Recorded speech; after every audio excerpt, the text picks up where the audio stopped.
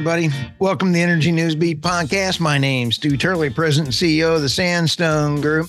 You know, energy poverty is a real thing, but not only that, we have to be able to get people out of poverty, period. And there are some programs around the United States as we talk about EVs, we talk about cars, internal combustion cars. We have a very special guest today. I have Martin Schwartz, and he is the president at Vechicles for Change. And I am very impressed with their not-for-profit, and we want to cover what they're doing. Welcome, Martin, and thanks for stopping by the podcast. Absolutely, Stu. Happy to be here. Thank you for the invite. I'll tell you, for our podcast listeners, you've got a great picture for a backdrop, and you got a guy working on a car. Tell us about what Vechicles for a Change actually is. So Vechicles for Change, we launched this program back in 1999, and we really address... in a couple of days, we'll be 25 years old. Wow. Very exciting year coming up. Also for our podcast listeners, for us good-looking guys on this podcast, we have the same hairline, and we're both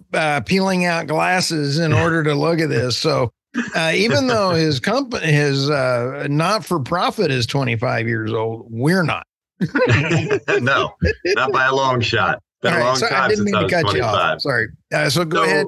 So Vechicles for Change really addresses two of the major issues that impact generational poverty: transportation and incarceration. When we launched the program back in 99, our main focus was to address the transportation issue that families have in gaining a job, and that's getting a car. And so we take donated cars, and unlike 99.9% of the organizations that take donated cars across the country, the good cars, we actually repair.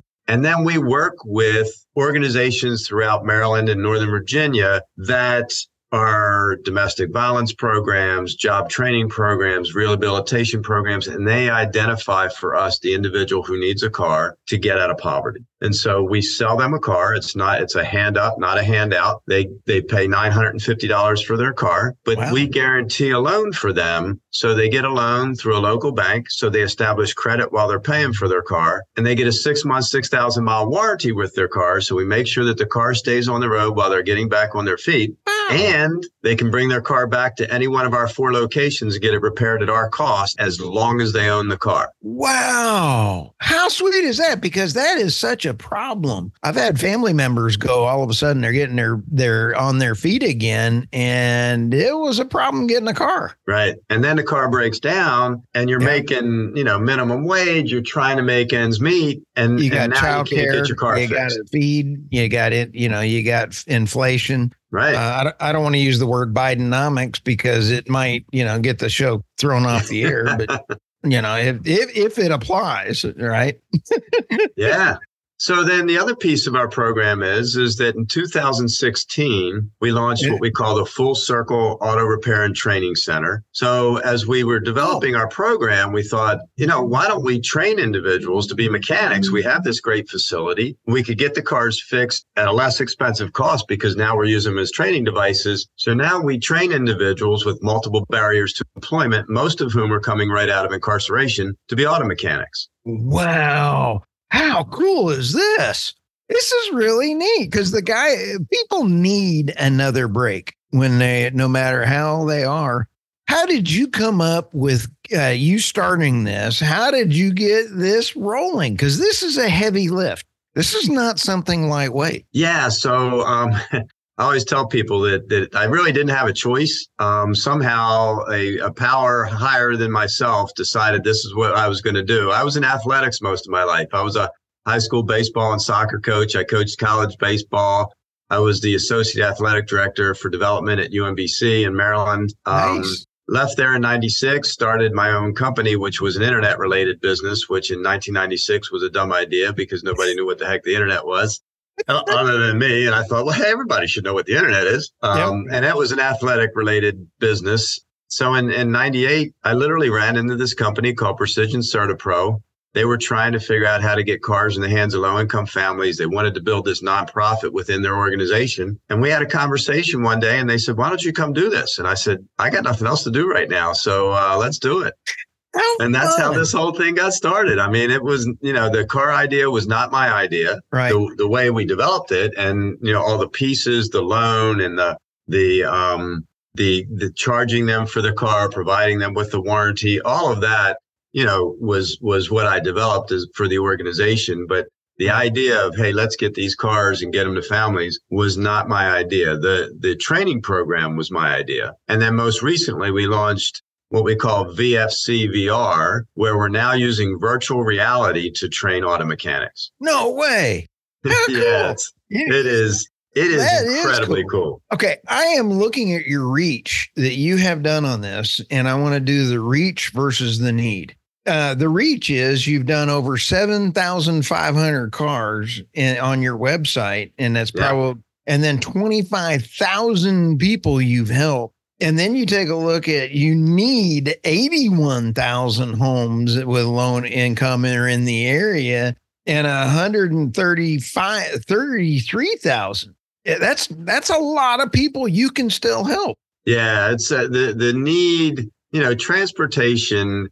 When we started this program, was the number one barrier to employment for families living in poverty. If you think about the way the U.S. is set up in neighborhoods, right? We have these neighborhoods all over the country, whether you're in a rural area, whether you're in an urban area, it doesn't make any difference. You think about people who live in poverty, they all live in the same neighborhood, right? And they're locked in those neighborhoods, and they're locked in poverty by a lack of transportation. If you live in those impoverished neighborhoods, a lot of times there's no public transportation coming to or from those neighborhoods. Right. So there's no way that they're getting a job. Their children aren't getting a job. Their children's children aren't getting employed, because you can't get there. So I always tell people, I can go down to the most impoverished neighborhood in Baltimore City, and I can give everybody a PhD. And guess what? None of them are going to work because they can't get there. So the most valuable tool you can give to somebody living in poverty is a car, before training, before education, before anything. And then you tied the facilities, and you encompass the entire circle on this project. So you have the training available if that is down somebody's road,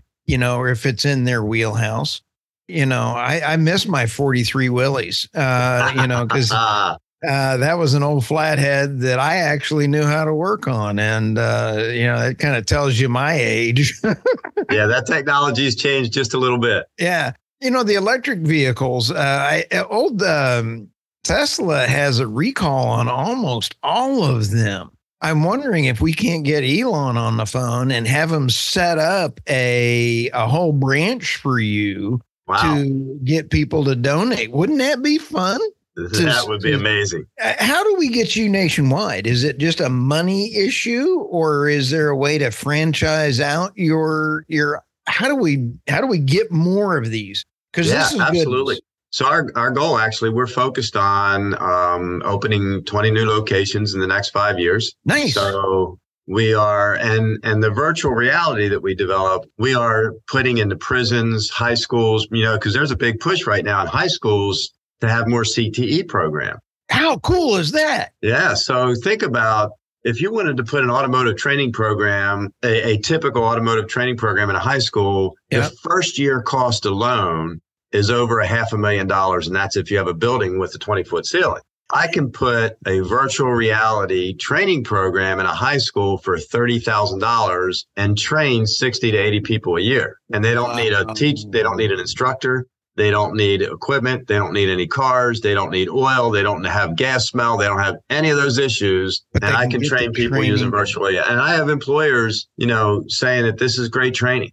So we've got it, it coming from a variety of dealerships and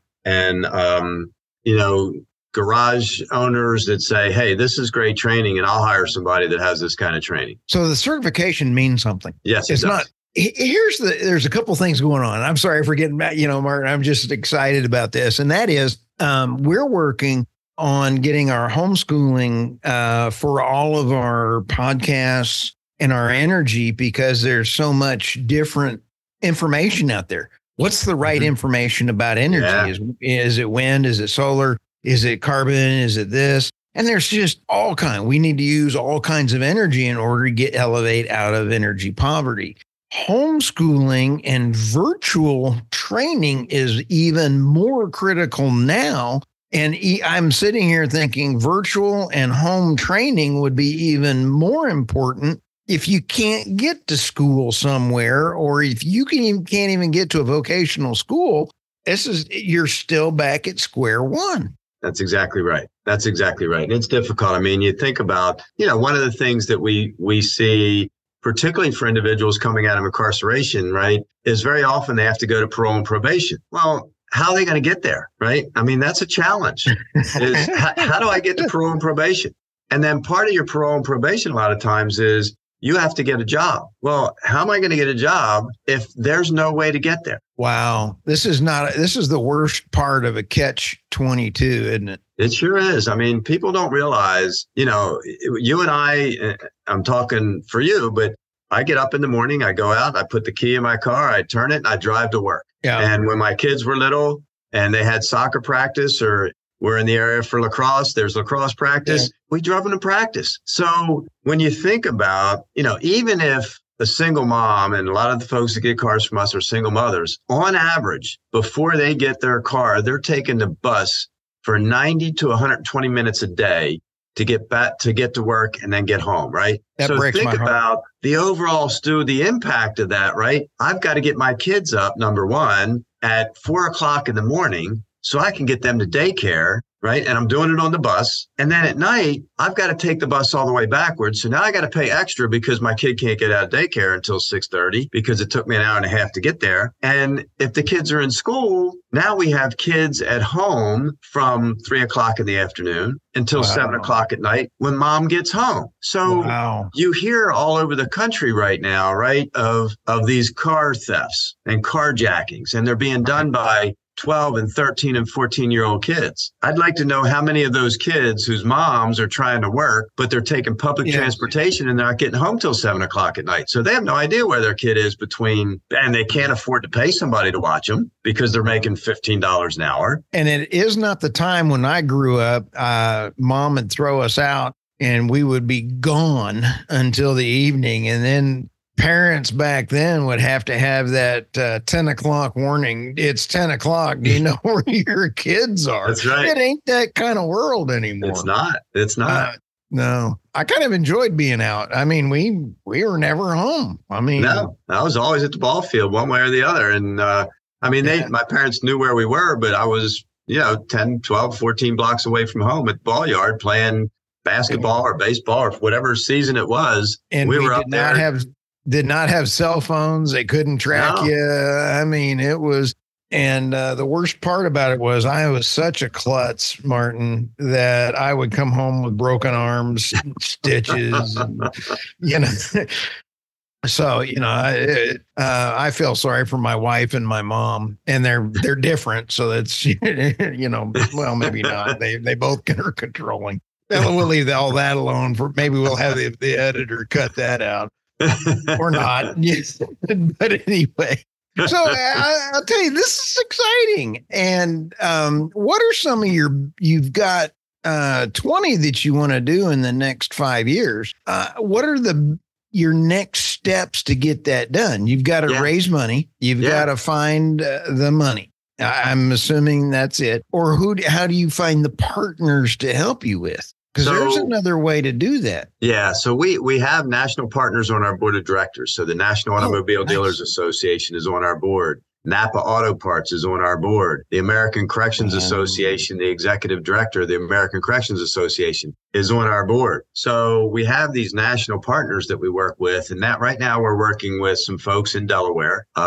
They're looking at raising money. So they're looking at raising the cost to fund the program for the first 2 years. We're working with some people in Minnesota. We're looking at putting some sort of a program. So it doesn't have to be a full-fledged program. For instance, we're working with some folks in Dallas to potentially put virtual reality in the prisons. So cool is that would be a Vehicles for Change program in the prisons, but we don't need to have staff. All we have to do is get the virtual reality there. And then we would work with them, with our national partners as far as placement for individuals. So we also have other national partners that we work with, like Precision Tune, which we work with them to help them find technicians when we have training in their particular area. Napa Auto Parts has 18,000 auto care centers across the country. So for us, if we can get a virtual reality training program in an area, and then we can work with that entity that's running the training and help them with the placement, because right now, there's more than 80,000 openings for auto technicians across this country, and they pay really good money. Oh, absolutely. There's some people in this world you don't want to hack off. Your plumber, your doctor, and your auto mechanic. Because if you That's walk exactly up right. and you're mean to any of those people, you're just toast. Yes, you are. It just is amazing to me that this program is out there, and I apologize. I never heard of you.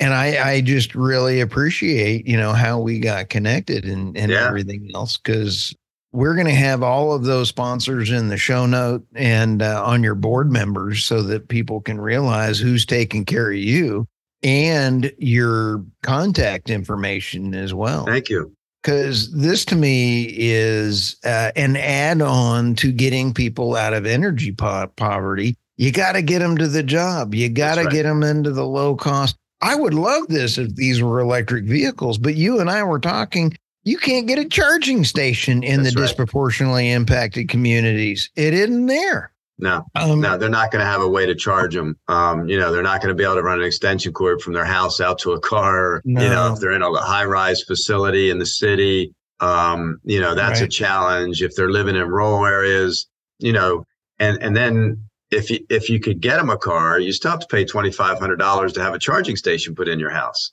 Right. Well, they got to decide whether they're going to put a charging station or whether they're going to feed their kids, because $2,500 is a pretty big nut. Oh, absolutely. If there's anybody listening to this podcast and you got an idea how to get an EV program in, I think that would be absolutely phenomenal. There may be places for the training because it's kind of like a diesel mechanic. Yeah. Diesel mechanics. I love diesel mechanics. So, when my dad owned a truck stop, it was kind of like they were absolutely gold. Oh, yeah. And some of our guys have gone diesel. Nice. We have some diesel programs that we work with, diesel companies that do repairs. And they come in and hire our guys, and they say, well, will you train them in diesel? I said, no. What I'll do is I'll provide you with a great employee who's a really good mechanic. You train them how to do a diesel work. And we have guys making $125,000 a year, been out of prison. They were incarcerated for 20 years. And 4 years later, they're making $125,000 a year as a diesel mechanic. And they will always be in high demand. It's not going to happen. Now, California, our beloved governor out in California is put a mandate out there to get rid of diesel trucks by, I think 2030 or something. And yeah, good luck. I think good luck, dude. I don't get that. So diesel mechanics are going to be around a while. Yeah, they are. And, look, even with electric cars and such, people say, well, but you still have brakes, you still have suspension, you still have, all of those basic things that still need work. And so, our guys are still going to be in high demand, and there's 300 million cars on the road, and only 2% of them are electric right now. So these guys are going to be in high demand for a long time.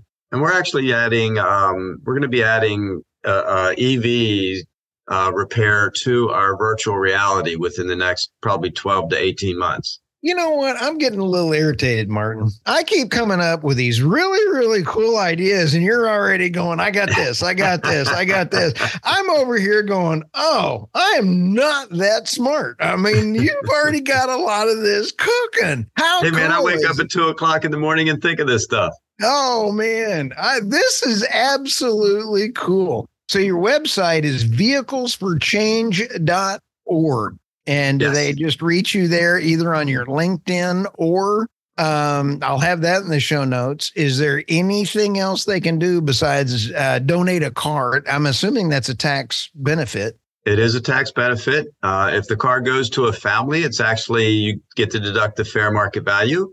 So particularly for those families that are in the Maryland, Virginia, New Jersey area, if it's a good car that we can put into the program, we do still send a lot of cars to auction. 100% of that money, that proceeds, go back into supporting our program. So even if you're in Minnesota and you have a car to donate, that money will go back to supporting the families that we serve, or go back into our training program to train somebody coming out of prison. So, they can do that. We also take cash donations. So if people feel so inclined to make a cash donation, if you're still concerned about the legitimacy of our program, CNN did a piece on us. You can still go in on YouTube and search CNN Vehicles for Change, and you can see our YouTube piece that CNN did about 6 months ago. So that's fantastic. Yeah, we were very lucky this past year. We were on the Kelly Clarkson show, so Kelly Clarkson got us a little bit of national PR, which was kind of fun. So CNN and Automotive News, Voice of America, Motor Week, we've gotten a tremendous amount of publicity in this last 12 months. We're in 150 countries, so I'm going to guess that somebody from Mozambique is not going to call you up for a tax deduction. Yeah, probably not. Hey, but I got an idea, though. I had one of my cars shipped from Alaska, and it was only like $900. If you have a car and you're in California and you want to get a tax break, because if you're in California, you need a tax break, or if you're in New York, can they ship you a car and then take that shipping fee off their taxes? I don't even begin to think of that, but it would make sense that you could. I'm not sure, but it certainly would make sense that they paid for, or that what they could do is, if they want the car shipped here and they want that as a deduction, they could donate the $900, and then we pay for the shipping, and then they would certainly be able to take that as a tax deduction. Says the man that has been doing this for 25 years. See, here's another example. I'm over here thinking I'm pretty cool. You already got a solution for this. Man, Martin, that is big, because I can see people wanting to donate their cars from all over the U.S. Yeah. Yeah. And if they want, and shipping isn't bad. I know that we've had cars shipped from as far away as Massachusetts for about $500. So you figure, we can get them from, out in probably Alabama, anywhere within an 8-hour distance from Baltimore. Yep. And then I think you're right. You can ship a car from California for about $1,100. Well, if they're going to go on a U-Haul coming this way, it's about $17,000. If you're going a U-Haul going from your place to California, it's probably free. Nobody's going to California. That was a joke for you. But anyway, well, Martin, thank you so much for stopping by the podcast. I really had an outstanding. I hope I hear from you again. And if you ever have any updates, let us know, and we will get the word out for you.